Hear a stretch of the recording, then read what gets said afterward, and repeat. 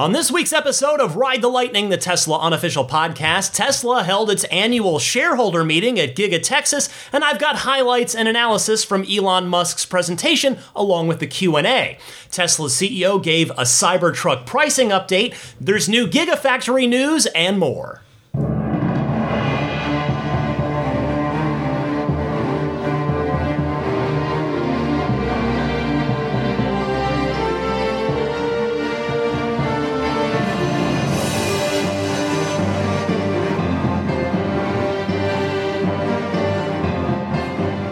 What's happening, friends? Ryan McCaffrey here with you for episode 366 of Ride the Lightning, the weekly Tesla unofficial podcast. This one for August 7th, 2022. Good to be back with my boxer, Daisy the Boxer, alongside me as usual as I record here on Friday night. Well, I am happy to be back. I had a wonderful vacation with my family. I'm very grateful to have been able to take the time away just from everything, from my full-time job and from the podcast. I mean, I love doing the podcast, but it's just nice to have a break and not think about it for a little while. I will say I appreciate the kind notes that a lot of you sent me about the interview from last week's episode with former Tesla engineer Nicholas Johnson. I'm very happy to hear that a lot of you enjoyed that. It is back to business this week, however, although it is kind of a sort of special episode in that it's not just a regular run-through of weekly Tesla news, because really, all of the news was within the annual shareholder meeting that I will be recapping here in a moment. I want to remind you as well that in the next week or two, I just have to figure out when the best time to drop it. I've got that interview I recorded just before my vacation with Unplugged Performance's co-founder, Ben Schaefer. We had a wonderful conversation covering a lot of ground, so look forward to that in the next week or two. Also, one other quick programming note. Actually, it's not a programming note, it's a community note. I hope everybody who, by the time you've listened to this, who attended the Tesla Takeover event in San Luis Obispo, California, hope all of you had a great time. A lot of you reached out to ask, are you going to be there, Ryan? And unfortunately, I was not able to make it because I returned home from my family trip just right before the event. So it just didn't work out that I could make it down there this year. Hopefully next year. But for you East Coast and specifically Gulf Coast friends out there, I have been very generously invited to be a featured speaker at TeslaCon Florida in Cape Canaveral coming up on October 21st and 22nd. So I hope to get to meet many of you there. If you'd like more information about that, you can find it at teslaownersflorida.org/events. Now, before I get started with the shareholder meeting highlights and analysis, a little birdie from Tesla dropped something into my lap that I think will be of interest to those of you who either have a Model Y on order already or plan to buy one. And that little tidbit is this. Fremont-built Model Ys are now shipping with the wraparound dashboard, just as the Shanghai-built Model Ys have been doing for quite some time now. And if you're not familiar with that, basically what it is, it's a slightly revised interior look where the dashboard trim, which for the black interior is the natural wood grain look, and for the white interior, it's a smooth white ceramic look, where that dashboard trim basically extends around to kind of wrap around the driver a little bit. It extends onto the front door panels a bit on both sides. Now, that same little birdie also tells me that Texas-built Model Ys will also change over to that door panel in the coming weeks. Now, you won't actually see this change reflected in the design studio for a little while, I'm told. Probably, and this is now my own speculation, probably until 100% of all of the old door panel inventory has been exhausted. But again, I know a lot of you are getting Model Ys out there and will be interested to hear that little note about what your car is going to look like, because that's, you're going to be looking at that for a long time. Every time you get in the car, you will see that front interior trim.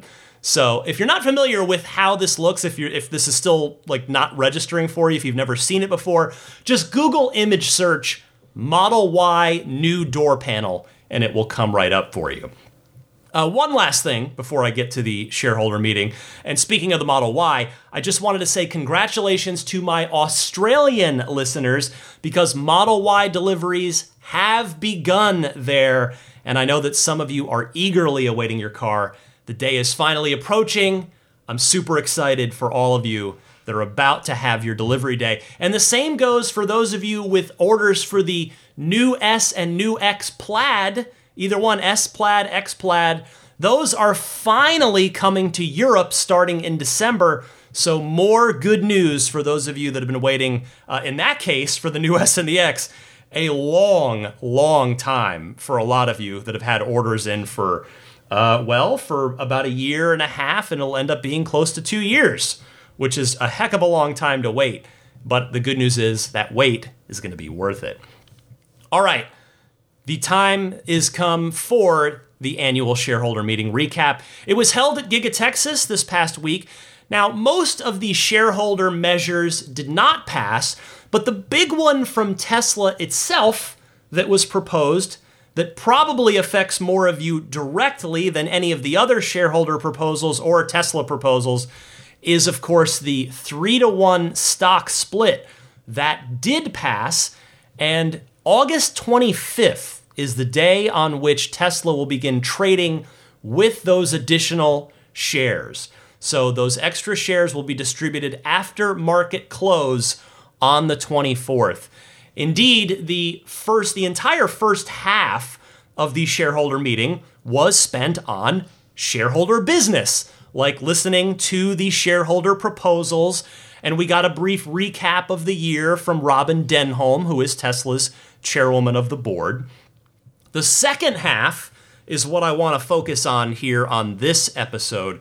That was Elon Musk's presentation on the state of the company, which was followed by questions for him that were both upvoted by shareholders ahead of time online, and then it concluded with an anything goes Q&A from the people in the room. I have trimmed the fat for you, as I always do.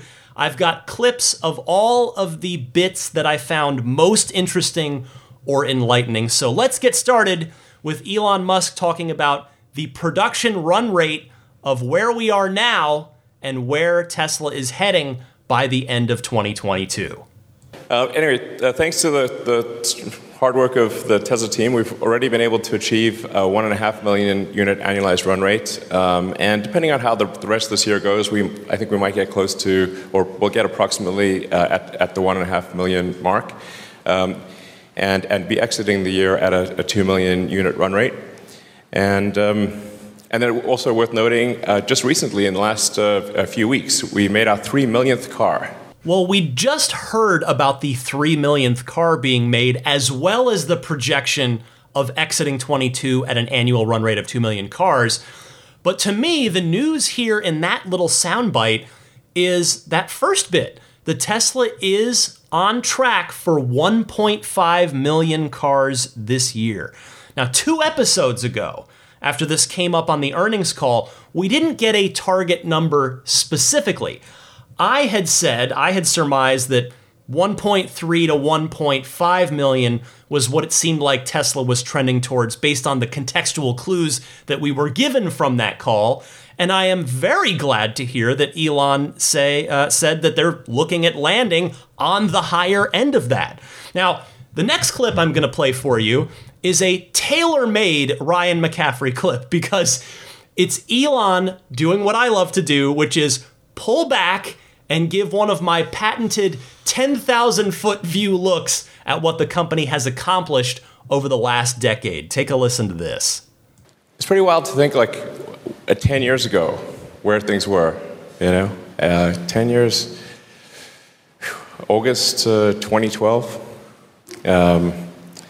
we'd made 2,500 Roadsters, and I think maybe a couple of hundred Model S's-ish, but less than 3,000 cars. So 10 years ago, we'd made less than 3,000 cars. And here we stand 10 years later, having made over 3 million. That is really cool. At least I think so. I mean, that's the kind of context that I personally really appreciate. And the reason for that is because it puts into perspective just how much of a once-in-a-lifetime company this is. I think we all know that. I mean, you're listening to a Tesla enthusiast podcast. You're a Tesla enthusiast yourself. You know this, but to hear it just put into that kind of context, that kind of perspective, it really is crazy. I mean, there isn't a single other, not one, there's not a single other new car company that can claim anything even close to what Tesla has achieved. Because all of them except the newest ones are dead. And none of them, past or present, have yet to pull off anything remotely like this, and in the case of the dead ones, when they were alive. There were, like, for a bit of context, just from my own personal history, you guys know I had a DeLorean. I'm a major DeLorean fan. I'm a student of the DeLorean Motor Company and its history. So DeLorean had a plan to become a car maker with a full lineup. They weren't just going to make a sports car. They were planning, the next car they were already planning before they went under was a 4-seater, codenamed the DMC-24, because the original car is the DMC-12, so there you go. But it was also known as the Medusa, and the reason for that is because it would have had 4 individual gull-wing doors, kind of like the snakes on Medusa's head. And so they would have continued branching out from there, filled out the product lineup.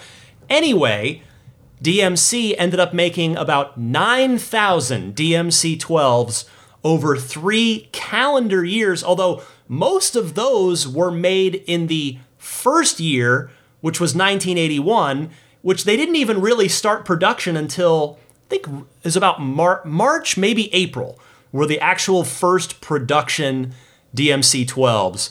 But anyway, 9,000 DeLoreans got made before DMC went out of business. Bricklin, who those of you that are younger might not even know about Bricklin, that's sadly how much of an afterthought they were. Coincidentally, another gull-wing doored dead sports car from a little before DeLorean in the late 70s. They didn't even make anywhere close to what DeLorean did. Now, present day, you've got Rivian and Lucid, and let me preface this by saying I am rooting exceptionally hard for both of them because they both seem to have a fantastic product in both cases.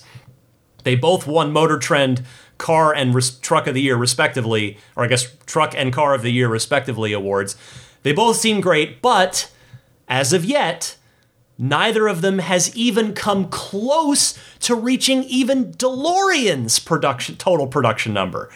And Tesla, they were right down in that range 10 years ago. As you just heard Elon say, 3,000 cars after, near the late summer, at this point, 2012. Now, Tesla's at 3 million, and they're going to keep adding to that at an ever-increasing rate.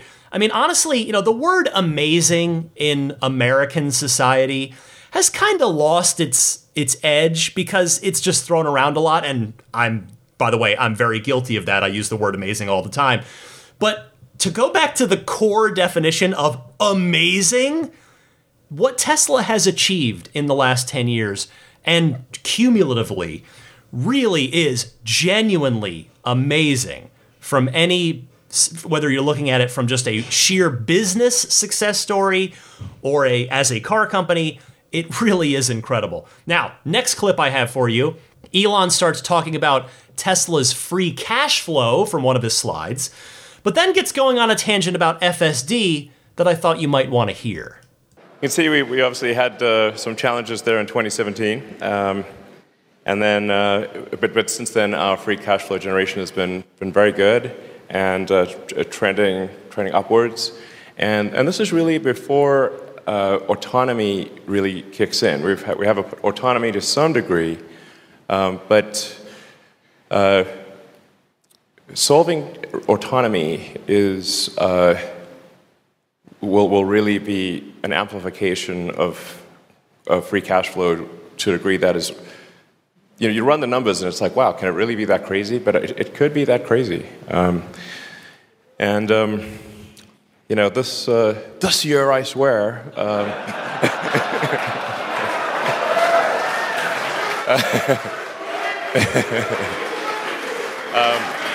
We got anyone here in the FSD beta program?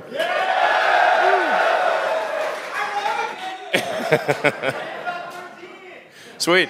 Yeah, no, totally. Okay, well, I thought. All right. I thought you might ask that. Because it's 10.13, we've been working on for a while, and actually, what's sort of happened is we've made some pretty significant architectural improvements. So it's really going to be more than a 10.12 to 10.13 release. It might, I don't want to speak too soon, it might qualify for 10.69. So it's got to earn that, obviously. Can't just throw that out, you know. But there's a lot of improvements, and especially in complex left turns. And yeah, we're going to solve Chuck's turn. Yes, 100%.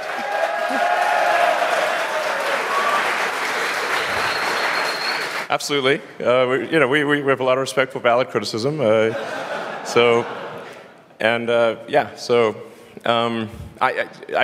think we're at roughly 90% success rate with your turn. So yeah, we're almost at 100. So it's looking good, and So I'm hopeful. It might be next week. So yeah, 2 weeks. So,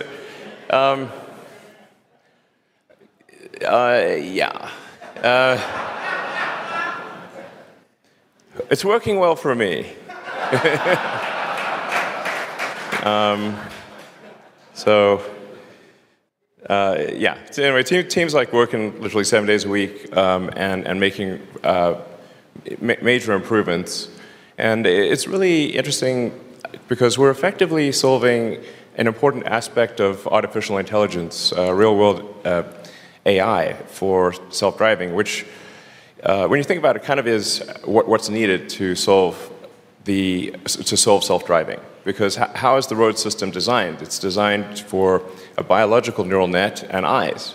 And so naturally, the thing that would therefore work, the silicon analog, is cameras and silicon neural nets.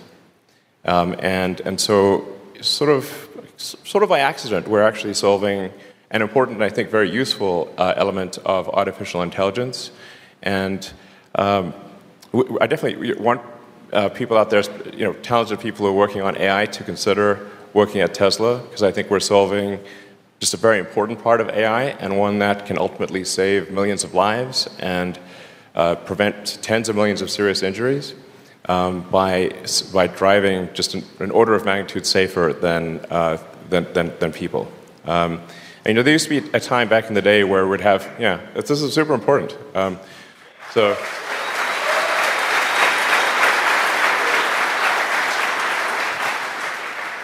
There used to be a time when we'd have elevator operators, and it was normal to have elevator operators and have like a big relay and stuff. But every now and again you make a mistake and shear somebody in half. So I'd be like, oh, okay. Then we went to automated elevators, and you press a button and you go to your floor and it just works. And that's kind of how it's going to be in the future with cars. I do appreciate that Elon was willing to make fun of himself there with the whole "this year really" thing that he mentioned. It did seem like that before I left for my vacation, I was going to have 10.13 in my car by the time I got home, since it had started rolling out to at least some internal cars. The release notes got out there before I left, but it sounds like this release is a big one, and thus we've got a longer wait between builds. I love, by the way, that Elon gave Chuck Cook another shout out there. I mentioned Chuck 1 or 2 episodes back. And by the way, Chuck posted, just as a side note that ties into what Elon was saying there, Chuck actually has continued to spend time at his famous left turn, and he managed to get footage of Tesla engineers specifically testing Model Ys on Chuck's left turn, which is pretty cool because they were Model Ys with manufacturer plates on them, so they were specifically testing that spot, which is pretty great.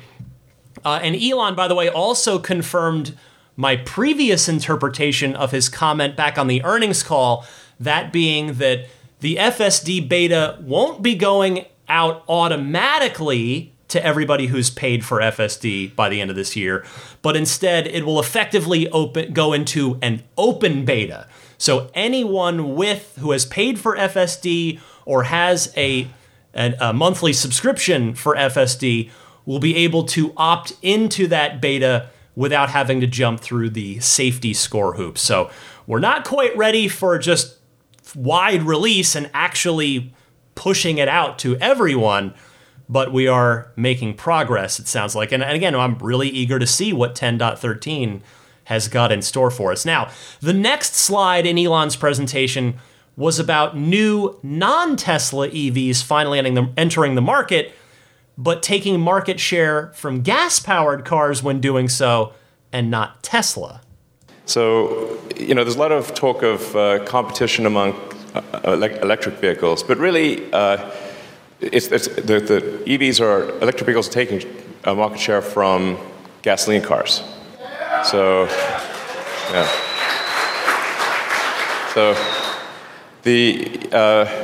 and from a Tesla standpoint, we obviously welcome this, and we're very excited to see that the big car companies are embracing electric vehicles. If you were to rewind their press releases to 5 years ago, that was not the case. They were, not saying nice things about electric vehicles five years ago. But now, I believe almost every major car company in the world has embraced electrification and agrees that it is the right path. And this is really what we set out to do with Tesla. It was not to get maximum market share or anything. It was really try to show the auto industry that it was possible to go electric, and that if you made compelling electric cars, people would buy them. And that's what's happened. And I think that's really profound. See, I think this is another example of putting Tesla's accomplishments in perspective by, you guessed it, pulling back to a 10,000-foot high view. And the thing is, what this is saying is Tesla's plan is working. Really, actually, in the real world, working. They set out to make EVs desirable when they started the company back in 2003. That's when Tesla was founded. They didn't get a car out until 2008, but that was always the goal. Make EVs desirable and thus make people buy them and accelerate the transition to sustainable energy. And now, of course, it's taken much longer than I think Tesla or any EV fans thought in order to get the traditional car makers on board with this idea, but it is finally happening, and we have finally reached the tipping point that I talked about a couple episodes back. And so Tesla has really been doing it. They made the electric car cool. I've probably said this before, but if I have, it's definitely been a while. So forgive me if I'm repeating myself, but I would really love to see the documentary filmmaker Chris Payne, the guy who made Who Killed the Electric Car and its sequel, Revenge of the Electric Car. Chris, if you're somehow out there, we all deserve, the world deserves, a trilogy capping documentary, and may I humbly suggest the name Triumph of the Electric Car. That should be the name of the third movie in that series, the third documentary.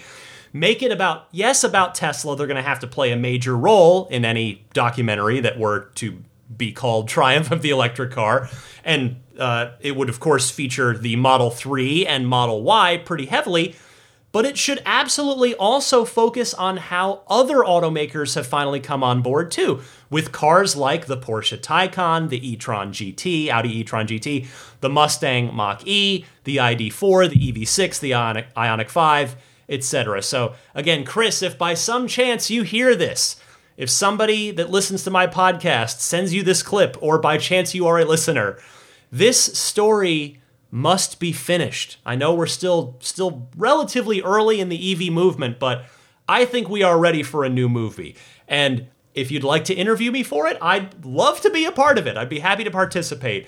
And on a more serious note, though, both of Chris's documentaries, both of those films, Who Killed the Electric Car and Revenge of the Electric Car, are well worth watching if you haven't seen them.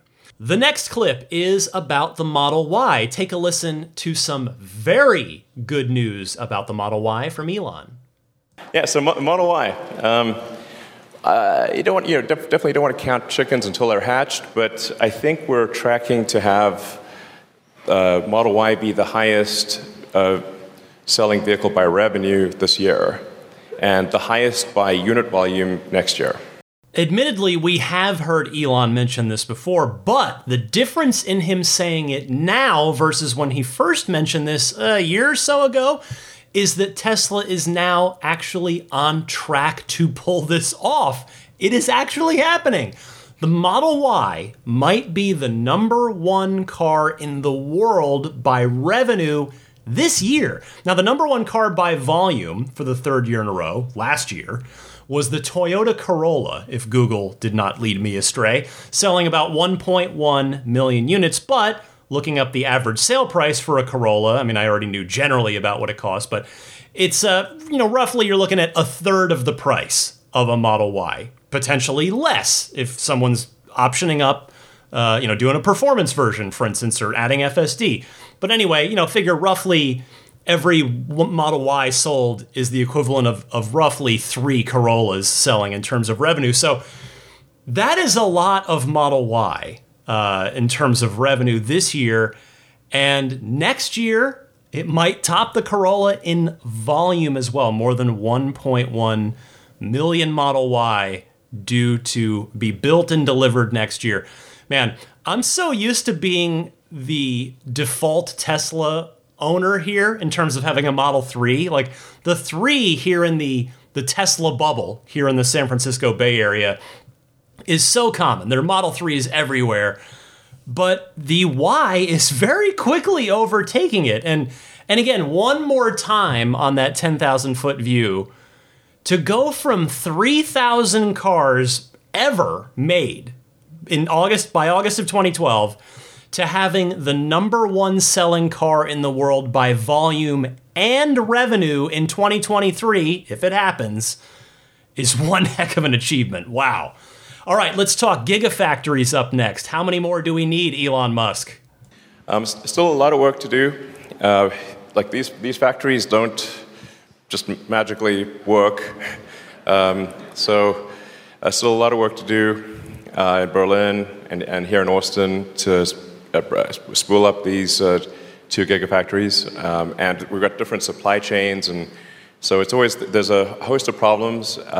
None of the problems are individually all that difficult, but there's like 10,000 of them. So the rate of production is like how fast can you solve the 10,000 problems, essentially. And we're solving them pretty fast, but a lot of work to do. And we might be able to announce another factory location later this year. Where should we? Okay, where should we build it? Okay, we've got a lot of candidates. I'm half Canadian, so maybe I should, Well, I think ultimately we'll end up building, I don't know, probably at least 10 or 12 gigafactories, and there will be really gigafactories like output, aiming for average output of like 1.5 to 2 million units per factory, which is enormous. So.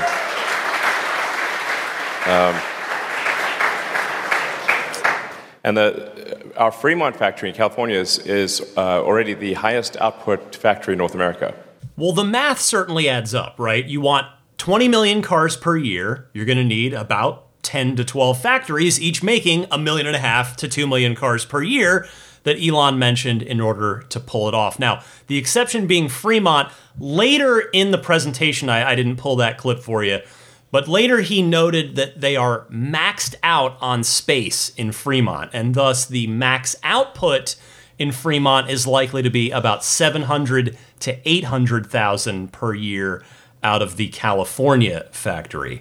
Now, as far as where the next gigafactories will go, well, they'll go where the demand is, certainly. So it's not a question then of whether or not the United States would get a third car factory, but probably more of a question of whether they would get we would get a fourth and perhaps even fifth as well. Canada, with all due respect to my Canadian friends, but I think Canada seems likely just based on the population density of Canada, right? Now, unless Tesla can get more favorable tax or other economic incentives by putting a factory north of the US-Canada border and then just shipping cars down to the northeastern United States, the northern US, etc., then they could by doing the opposite. Now, to me, the South makes sense for another one in the US, maybe Tennessee, maybe Georgia. We know, Nissan has a plant in Tennessee. And I believe the Corvette is made in Kentucky. I didn't research that one ahead of time. Just thinking off the cuff. Hopefully, any Corvette fans out there aren't going to roast me if I got that wrong. But I also think the Northeast could make sense for another one as well. Dare I say my home state of New Jersey, home to quite a lot of industry as it is. And if you don't believe me, look on the back of a lot of your household products, like your toothpaste or your liquid soap. Odds are you're going to see that it was made in New Jersey, that the company was based in New Jersey, at least. Anyway, when you look elsewhere outside of the U.S., you could easily look at perhaps 2 or even maybe 3 more factories in China, probably one in the UK, maybe Japan, maybe India as well. And there have been rumblings about India for quite some time as well. I mean, I think you could get a list of 10 to 12 total locations pretty quickly, I think. So it's going to be exciting to track the announcements and progress of each of those.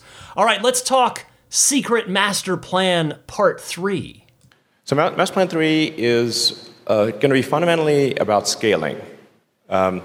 Just looking at the overall problem from a global macroeconomic standpoint and saying, what are all the things that are needed to achieve a fully sustainable economy?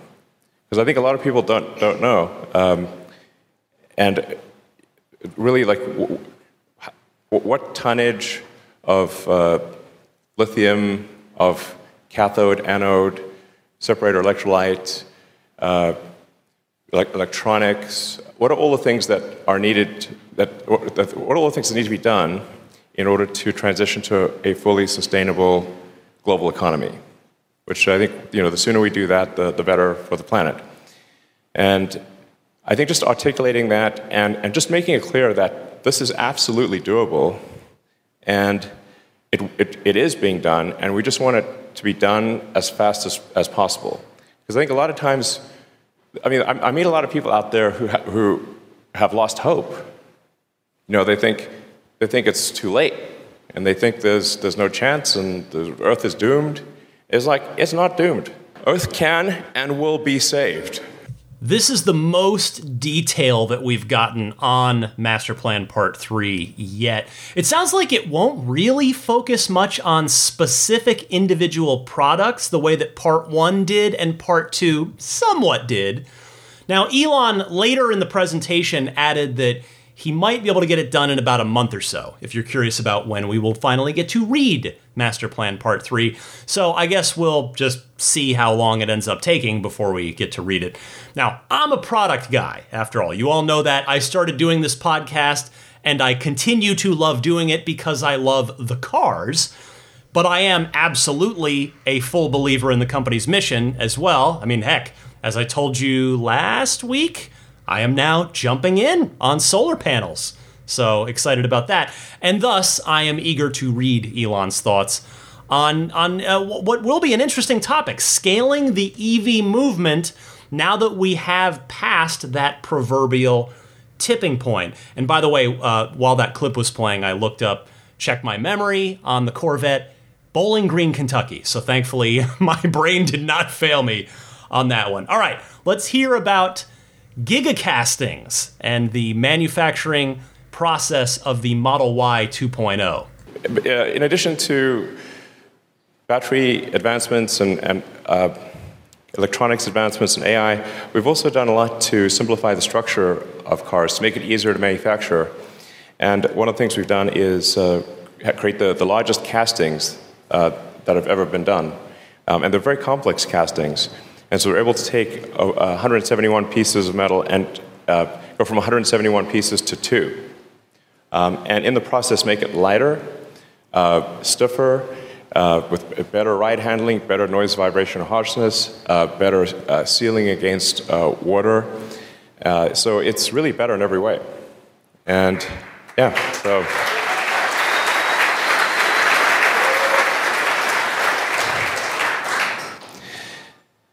And we're going to keep enhancing the casting. So this is a testament to our materials team and to we have a lot of casting technology. So we're really rethinking the whole way in which a car is made, and it's a gigantic improvement. We have at this point from going from say Model S or even Model 3, we're at about 30% of the robots used for Model 3 for a current Model Y. Well, I believe that's nothing that we haven't heard before in that clip, but with one possible exception, and thus the reason I wanted to play that clip.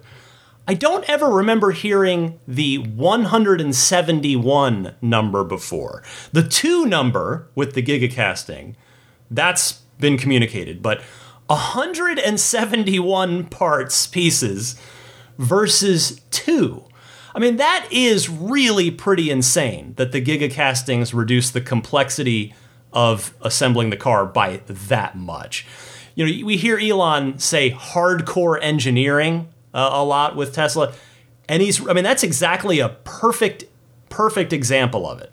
That is pretty cool. All right, next up. The top places that engineers want to work. This is a topic that's come up on the podcast before. Here's Elon speaking to it.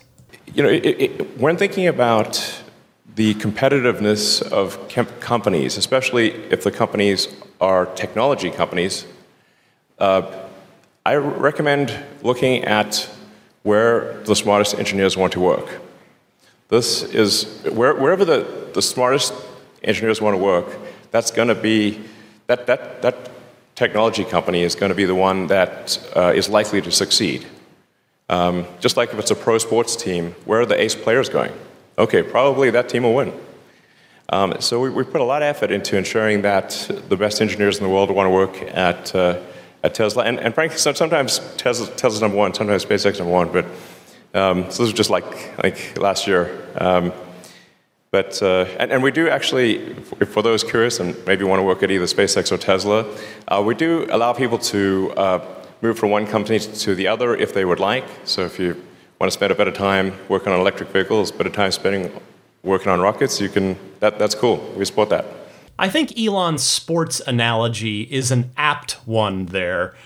And when you have the smartest engineers on your team, you can pull off things like the just mentioned gigacastings, that hardcore engineering.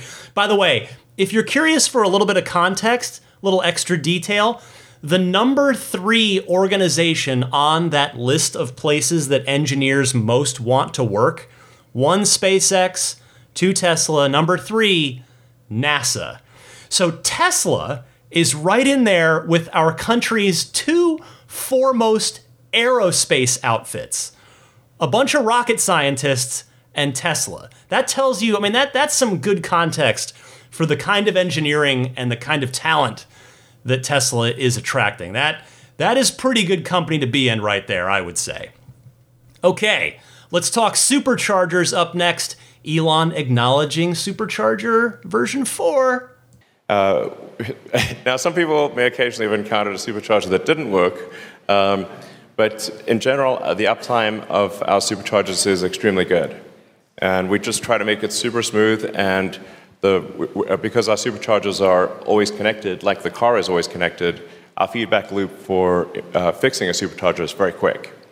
And obviously, we keep upgrading the supercharger capability. We're now at version 3. We'll start rolling out version 4, I don't know, maybe next year.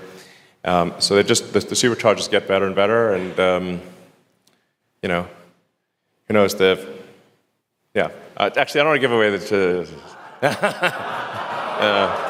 But let's just say that there's some cool stuff happening on the supercharging front. So, all right, well, we're basically doubling our supercharger count every year. So, if there isn't a supercharger in some place that you think is important, it probably will be there soon. So as I teased before playing that clip there, Elon not only officially acknowledging Supercharger V4 right there, but confirming a timeline. It should roll out next year. Now, you may recall from recently that my prediction on that was more specifically that version 4 of Supercharging would roll out around the middle of next year, not coincidentally, when the Cybertruck is going into production and starting to get delivered. In fact, I think I also predicted that the very first V4 supercharging station would be at Giga Texas, so we'll have to wait another, less than a year to see if I'm correct about either of those theories. But great to hear from the horse's mouth about V4 supercharging. While we're talking about fun events and fun things, how about AI Day Part 2? AI Day Part 2, I think people will be blown away, but that's at the end of next month, so we'll leave that, except there's going to be a lot of cool stuff. So, I'm sort of surprised that people, or at least like analysts out there, are not really understanding the importance of the Optimus robot. My guess is Optimus will be more valuable than the car than long term. And in fact, it'll, I think, turn the whole notion of what's an economy on its head. At the point at which you have no shortage of labor, an economy is GDP per capita. If you do not have a capita constraint, then the economy just can be arbitrarily huge. We need a hype check on aisle 3. Hype check, aisle 3. Elon, he's got to watch out here. Saying things like, I think people will be blown away, it just sets expectations really high. I hope he is not setting people up to be disappointed by whatever gets shown on September 30th. And I'm not trying to be down on it, don't get me wrong. I'm just saying that setting the expectations up like that is a little dangerous. Now, I am as eager as anyone else to see what Tesla shows on AI Day Part 2. And I had the good fortune of getting a literal last-minute invite from Tesla to the first one last year, so perhaps I will get lucky again and snag a ticket to this year's edition. Fingers crossed on that, but one way or the other, of course, I will have coverage for you right here on Ride the Lightning. Then the final part of Elon's presentation was about the next decade of Tesla, so take a listen to a quick comment about that. So the next decade, I wonder how many cars we'll have in 10 years. 10 years ago, we had less than 3,000 cars. Now we've made 3 million, 300 million. I'd say 100 million is pretty doable. So, I'd be surprised if it's not over 100 million in 10 years.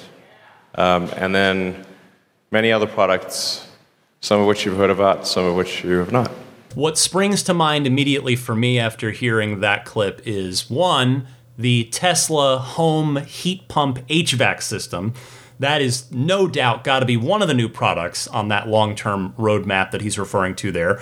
Obviously, the Optimus, the Tesla bot, is number one for him, for Elon, on that list. And there will be plenty of cars, too. Don't worry. We've got the Roadster, we've got the Semi, we've got the Cybertruck, we've got the Robotaxi, maybe a Robo-van, and no doubt plenty more than that as well.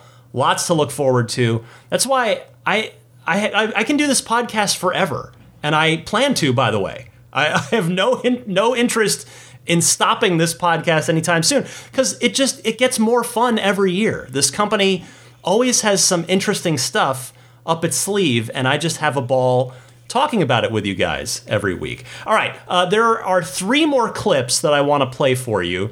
The first 2 are from the internet voted Q&A, and then I've got 1 clip from somebody that asked a question in the room. So the first of the internet upvoted questions was about the Cybertruck and specifically Cybertruck pricing. Take a listen to this.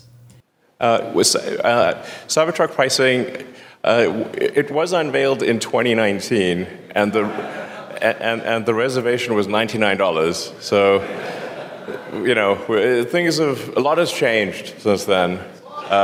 So the specs and the pricing will be different. I hate to sort of give a little bit of bad news, but I think there's no way to sort of have anticipated quite the inflation that we've seen and the various issues. But what I can say is that the Cybertruck will be one hell of a product, and it's going to be like a damn fine machine. So, yeah.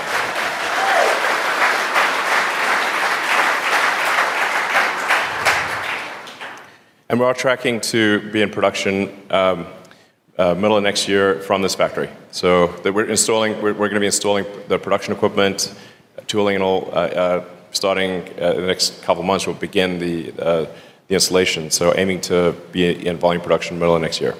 Elon continuing to reaffirm that mid-2023 production timing for the Cybertruck, which, by the way, is reassuring to hear. Every time that gets repeated, it's a time that he's not pushing it back further. And then he finally said out loud the thing that we've all known to be true. If you've been listening to this podcast for any amount of time, what he said there will not surprise you, and that is the Cybertruck will be going up in price. I mean, you've heard my rap on this before, but it is likely to be a significant price increase over what was given in November of 2019. And I think it's going to seem worse than the price increases on the other 4 Teslas. And the reason for that is because those went up little by little, in air quotes, because we've had $5,000 and $6,000 price increases in one go on the new S and the new X.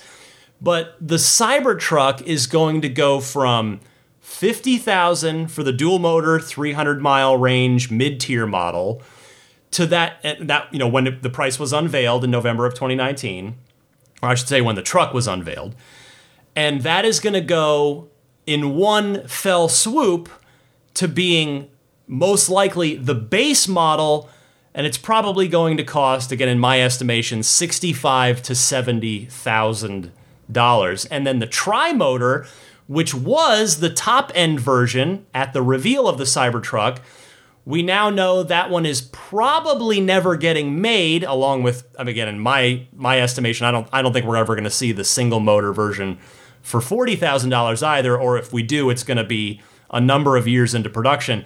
And instead, we have a top-of-the-line quad motor version, which, as you've heard me say, I am guessing it's going to start at $90,000 before any options.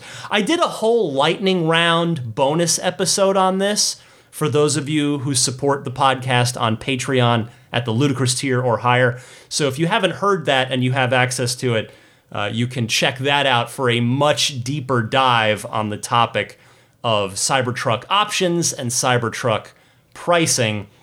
And if you would like to back me on Patreon in order to get access to that and all of the other bonus lightning round episodes, you can find more information for that on patreon.com/Tesla podcast.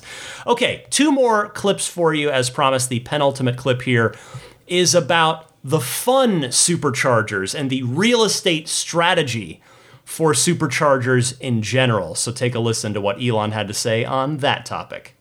We're deploying superchargers wherever we see the greatest need. Now, sometimes the greatest need is in some place that is extremely difficult to get permits. Like getting a permit in Malibu was nuts. Like, it was next level. That took years. So some places are hard to get permits, and some places are easier. But we are aiming to just generally, we analyze the supercharger usage every day, and we prioritize our supercharger locations according to where we see the greatest need. With respect, sorry, what? Well, maybe we should do an online poll for where should we put superchargers? Yeah. Yeah, that's good. Okay, we'll do that. So, with respect to amenities with superchargers, I think we'll do a couple of just fun things. Like we're going to do a really fun supercharger location in LA. And the general vision is to have something that's like a futuristic, kind of like diner, sort of like, I don't know, Blade Runner meets Grease meets Jetsons. Yeah.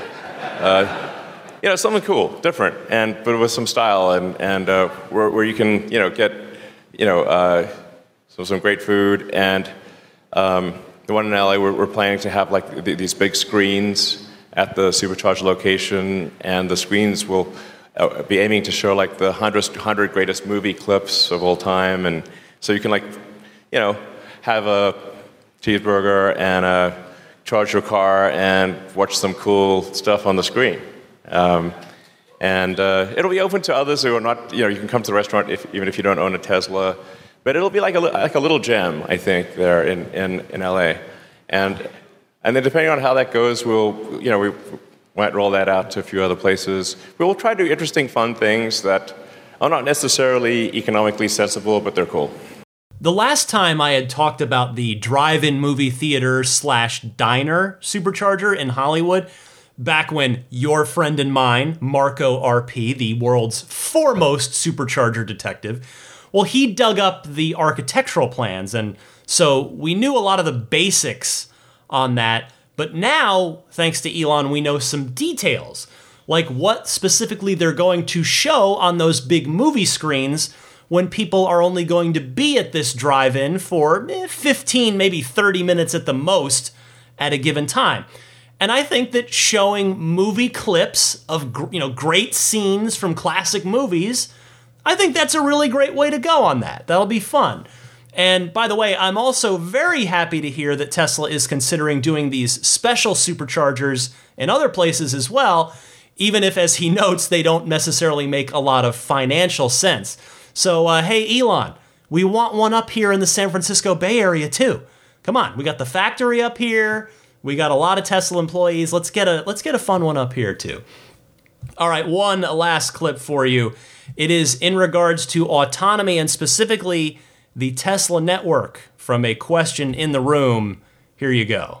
It's interesting to think about an autonomous car because when you drive around, look at how many cars are parked. Like they're just parking lots full of cars everywhere because cars need a driver, and so most of the time they're doing nothing. Typically a passenger car is going to be like 12 hours a week or something like that of usage.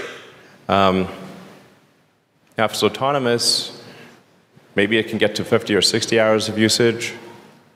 Then that's sort of 4 or 5 fold improvement in the utility of a car. But the interesting thing is that the car still costs the same. So in that scenario, at least for some period of time, the effective gross margin on an autonomous car kind of boggles the mind. So in terms of how the cars will be operated, I think it would be, just you'd have the option of owning a car, using a car just occasionally when you need it, like an auto Uber or something like that. And there would be people, and then an owner of a car could decide that they want to use their car or they want to add or subtract it to the fleet. So I think it would end up being some kind of combination of like Airbnb and Uber or something like that. So sometimes you can go all the way from owning it to renting it sometimes, to renting it a lot, to completely renting it. But the utility of the car will just be mind-blowingly great. And then, like I said, Optimus will really bring the future to now. Maybe you could rent Optimus hourly. Assuming we get all these things, we do all these things, I think probably Tesla will be the most valuable company in the world. Well, this doesn't specifically address my question, which is whether or not we'll be able to own the robo-taxis specifically. Maybe that was implied here, but when I listened to that, the question didn't seem to specifically be pointing to that, but instead the Tesla network as a whole. But hopefully the answer applies to both kinds of Teslas, the ones with manual inputs and the ones without that will be made in the future. I also have zero doubt that Tesla could certainly end up becoming the most valuable company in the world. I know it will shock you to learn that a Tesla fanboy doing a weekly Tesla podcast for the last 7 years has no doubt about that assertion whatsoever. But honestly, getting a little serious, I think they might even achieve that without Optimus, just with the cars and the energy sides of the business, assuming that they do reach their goal of selling 20 million cars per year. Whether or not that goal is achieved within the next decade or it takes a little longer is moot for, it's not what I'm talking about for this point. I'm just saying, if they get to 20 million cars per year at some point in time, I absolutely believe they will be the most valuable company in the world. And maybe even before that, maybe they don't even need to get to the 20 million to reach that peak of the mountaintop. The future, as Elon says, is bright indeed. Well, that is your recap and analysis, your highlights from the annual shareholders meeting at Giga Texas. Stick with me. I'm not quite done with the podcast. It's already been almost an hour here, so I'm going to hold the Ride the Lightning phone calls until next week's show. But again, I invite you to call in, be a part of the show. You've got a chance to be featured on the podcast. If you have a question that you'd like to call in with, to do so, you can call in one of two easy ways. Either use your smartphone's built-in voice recording software, record your question. Please try to keep it to 90 seconds or less so that I can get to as many people each week as possible. And then email that file to me at teslapodcast@gmail.com. Or you can take your same 90-second or less question and call in with it and leave a message on the Ride the Lightning hotline itself. That toll-free number you can dial anytime, day or night, is 1-888-989-8752. Again, that's 1-888-989-TSLA. Be right back with your pro tip of the week and a bit more right after this. This is Steve Downs, the voice of Master Chief, Sierra 117. You're listening to Ride the Lightning, the Tesla unofficial podcast. That Cybertruck looks a lot like a warthog, doesn't it? Master Chief, out. As for what's going on with me, just getting back from my family trip, as I mentioned at the top, and I left myself a filthy car, so I will be taking care of that this weekend. In fact, I was away during my car's 4-year Tesla-versary, the 4-year anniversary of my delivery date, which I remember back on so fondly. I can't believe it's 4 years. I'm now out of warranty, so, I'm gonna, I don't know what, I need to make a shrine to Elon and say, please let there be no problems with my car, because I plan to own it for many, many more years. But yeah, it's been a great 4 years. I just checked, my mileage is just over 44,000. So I am averaging pretty much exactly 11,000 miles per year, which is a pretty normal number to average. Everybody's different. Everybody's got a different use case, specifically as work from home has become more commonplace over the last couple of years. But anyway, I feel good, man. It's my car. It looks great, knock on wood. It runs great, knock on wood. Everything's going awesome with it. And I'll also have it paid off in about 9 months from now, I think. Maybe I've got 8 or 9 months to go. So looking forward to fully owning my car here in the not too distant future. Hey, real quick, an entertainment recommendation for you, since I haven't done those in a while.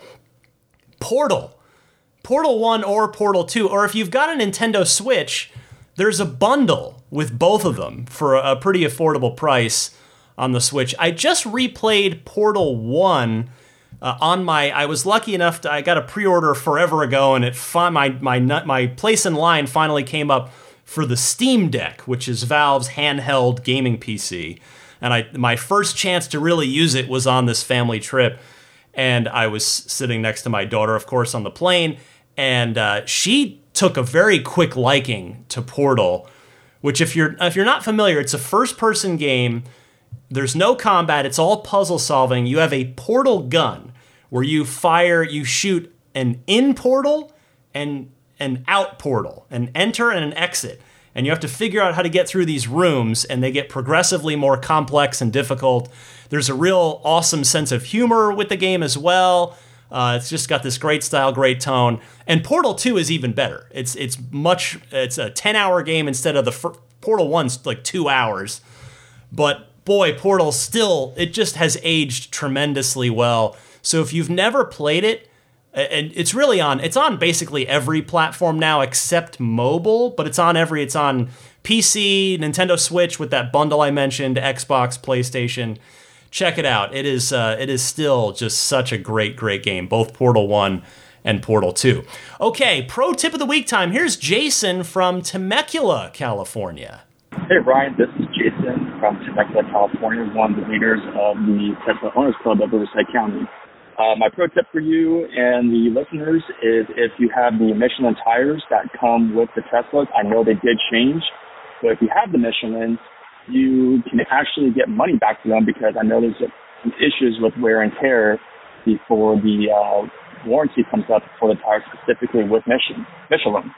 What you do is you go to any Michelin certified dealer, you have them write a note saying where the wear and tear is and what the mileage is on your car. You call Michelin's customer service, and they will give you a check for the difference, or the place that you took the tires, they will give you a discount for those tires. So that's my tip for the week. Thanks for all you do, and again, thank you. Jason, thank you very much for that. That is an excellent tip that I need to start making use of myself, since my Model 3 Performance uses Michelin's, and it's pretty hard on them because of the weight of these electric cars.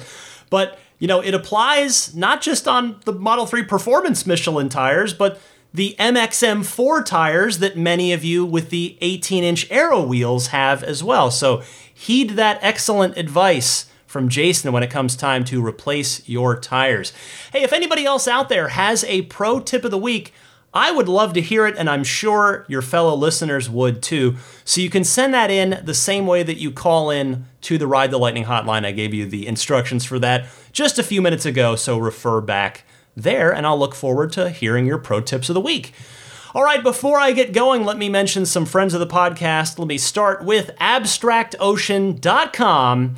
They have a discount for those of you making a first-time purchase there, and a whole bunch of excellent aftermarket Tesla products.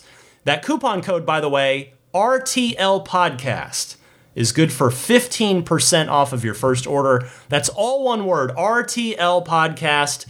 Go to abstractocean.com. Check out their tempered glass screen protectors.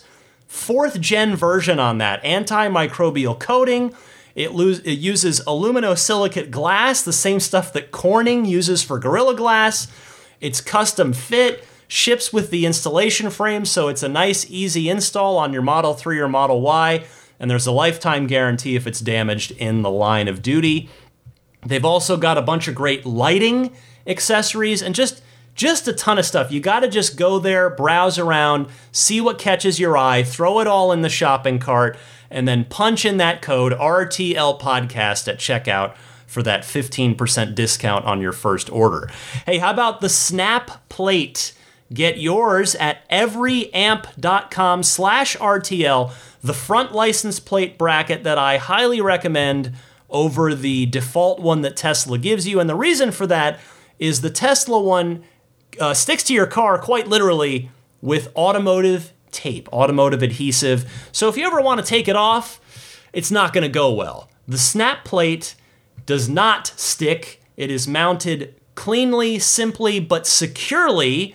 And you can then take it off if you want to, if you're doing some detailing, washing the car, cleaning it up. If you're going to be at a Cars and Coffee, a car show, if you're going to be at a club event, maybe you want to take it off, but maybe put it back on if you're going to be parked at a parking meter, going through a toll bridge, toll booth, something like that.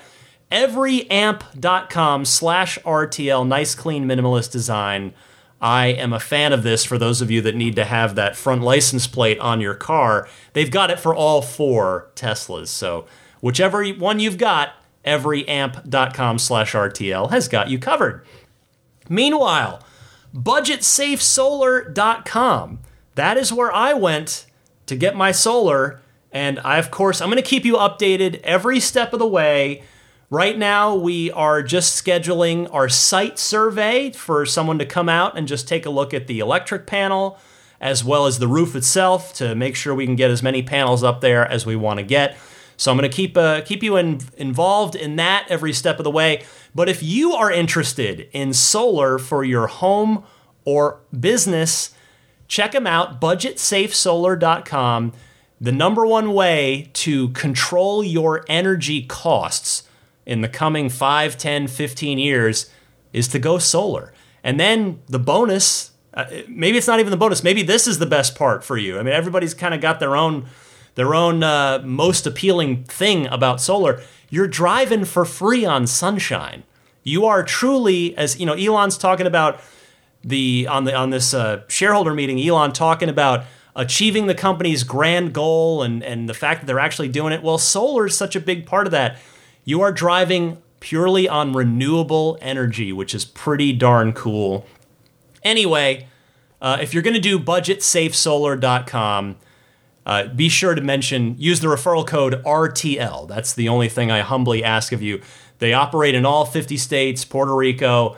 They're gonna work with you to get the best system for your home or business, which is that's been exactly my experience thus far.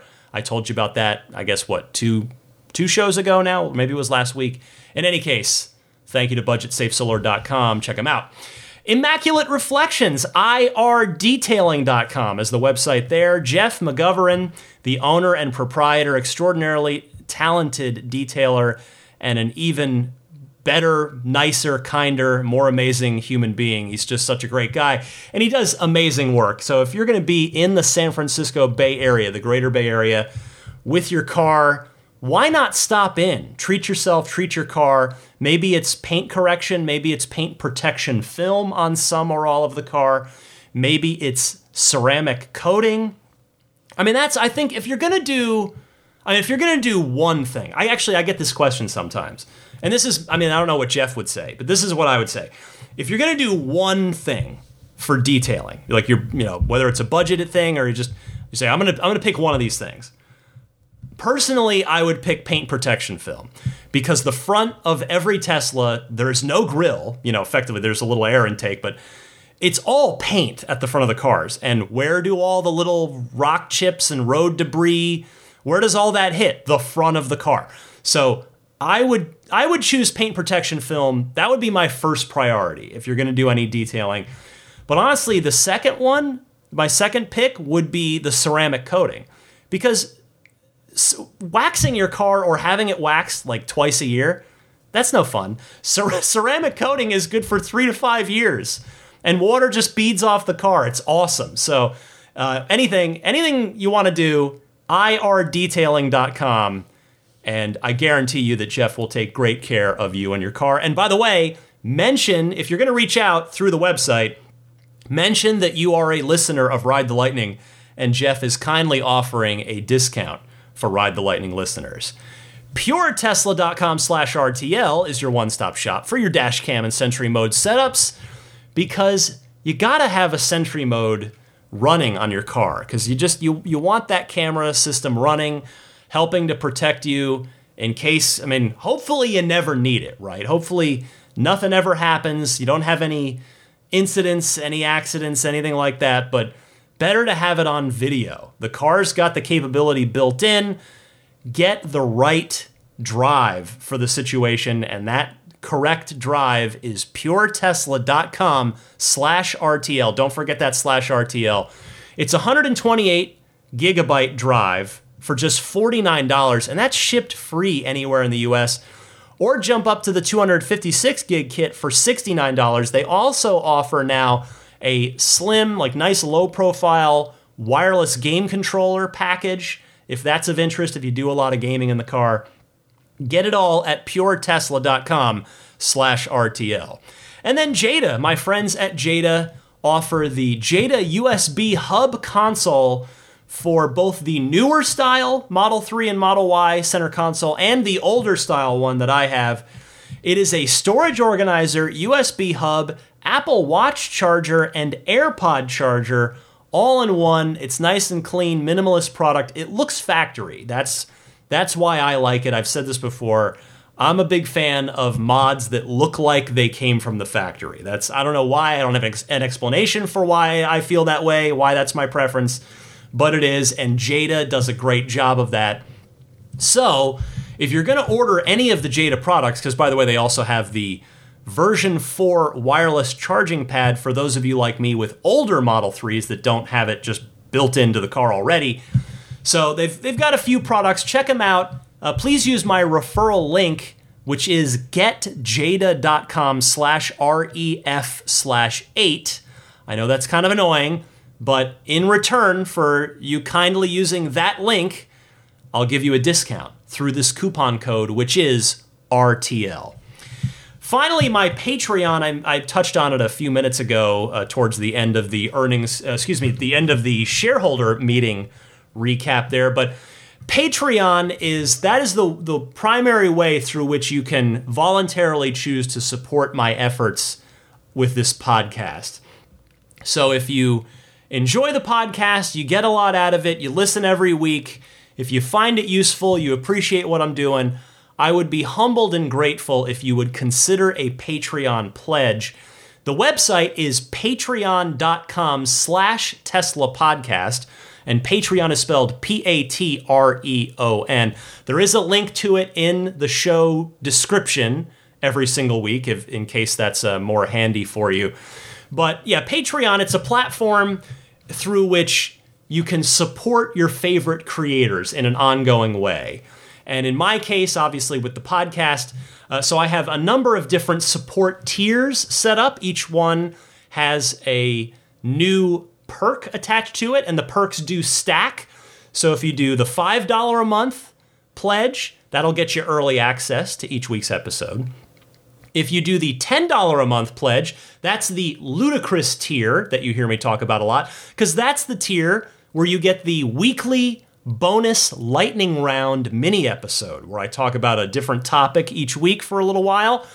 And you also, at that tier, you get the lightning round every week, and you get the early access to the regular episode. And it just goes on and stacks up from there. So again, if you would be so kind at some point in time, check out my Patreon page at patreon.com/Tesla podcast. Most of you get the podcast through a podcast provider. I'm on most of the major podcast services. If you're not already subscribing to the podcast on that podcast service, please do so. It's totally free. It just means if you subscribe, then the show will push out to you every week when there's a new episode. You don't have to think about going to look for it. It'll come to you. So I'm on Apple Podcasts, Google Podcasts, Stitcher, TuneIn, Spotify.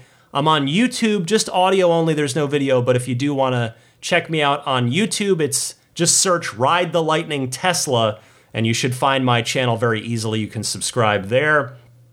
And that's about it. Email me anytime, teslapodcast@gmail.com. I'm on Twitter and Instagram, same handle on both, DMC_Ryan. And before I go, let me say hello and thank you to the higher tier Patreon backers, who one of their perks is a shout out on each week's episode. I'm going to start with the Maximum Plaid tier this week, and specifically the newest Maximum Plaid backer. A hello and a thank you goes out to Ken Epstein. Ken, thank you so much for your generous support. Along with the rest of the Maximum Plaid backers, Jonathan Wales, Cameron Clark, Daniel Grummer, Seth Capello, Nick and Tony, the Galpin family, Ryan from Las Vegas, Darren Nickel, Kaz Barnes, Ulrich Lassa, Brett Libano, Patrick Wisniewski, Gil Cabrera, Hay Watley, Eric Brown, Mark Ebersole, Todd Badger, Joe Edgel, Kevin Yank, the Tesla Owners Club of San Joaquin Valley, Michael Williams, Will Stedman, Mait Suaru, Derek Nesselrote, Justin Perez, Jeremy Harris, Chris Beach, Tom Mills, Alex Brem, Tyler Smith, Corey O'Donnell, Matthew Graham Dronberger, Scott Gillis, Aaron, John Cody, Andre Kent, Joel Sapp, Kim Bay, Paul Casarino, Richard Corley, Chris Osborne, KB, Matt Asbury, We Drive Tesla EV Luxury Car Rental in Oahu, HaloBengals.com, and Chris Pratt. Thanks to all of you. Thanks as well to the Roadster in Space tier backers. They are Pete White, Lyle Austin, Steve Radspinner, Fernando Cordero, Lawton from Chicago, Sean Neidig, Neil Weaver, Jackson Wallace, Rolf and Jennifer Evers, Howard Anthony Smith, Victoria Iacovetto, Tesla Hitchhiker 42, and Carol Weston. I've actually got a couple of one-on-one Zoom hangouts scheduled with a couple of the Roadster and Space tier backers this weekend because that is their ultimate perk, is a one-on-one chat with me each month should they elect to choose it. So thanks to the Roadster and Space tier backers for their generosity.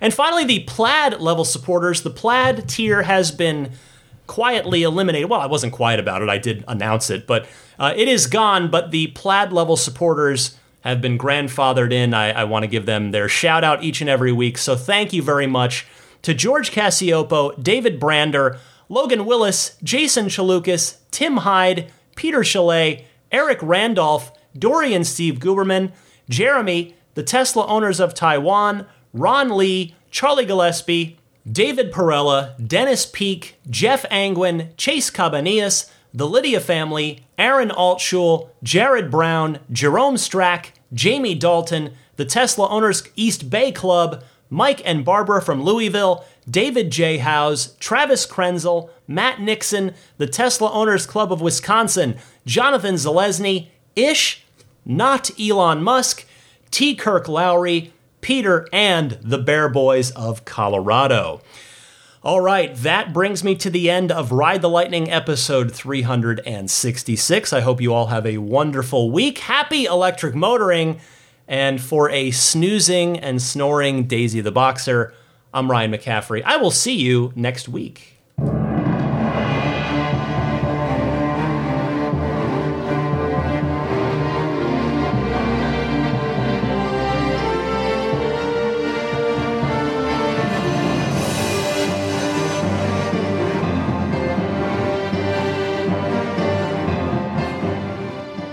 I mean, I think a Tesla is the most fun thing you could possibly buy ever. That's what it's meant to be. Our goal is to make it's not exactly a car. It's actually a thing to maximize enjoyment. It's maximum fun.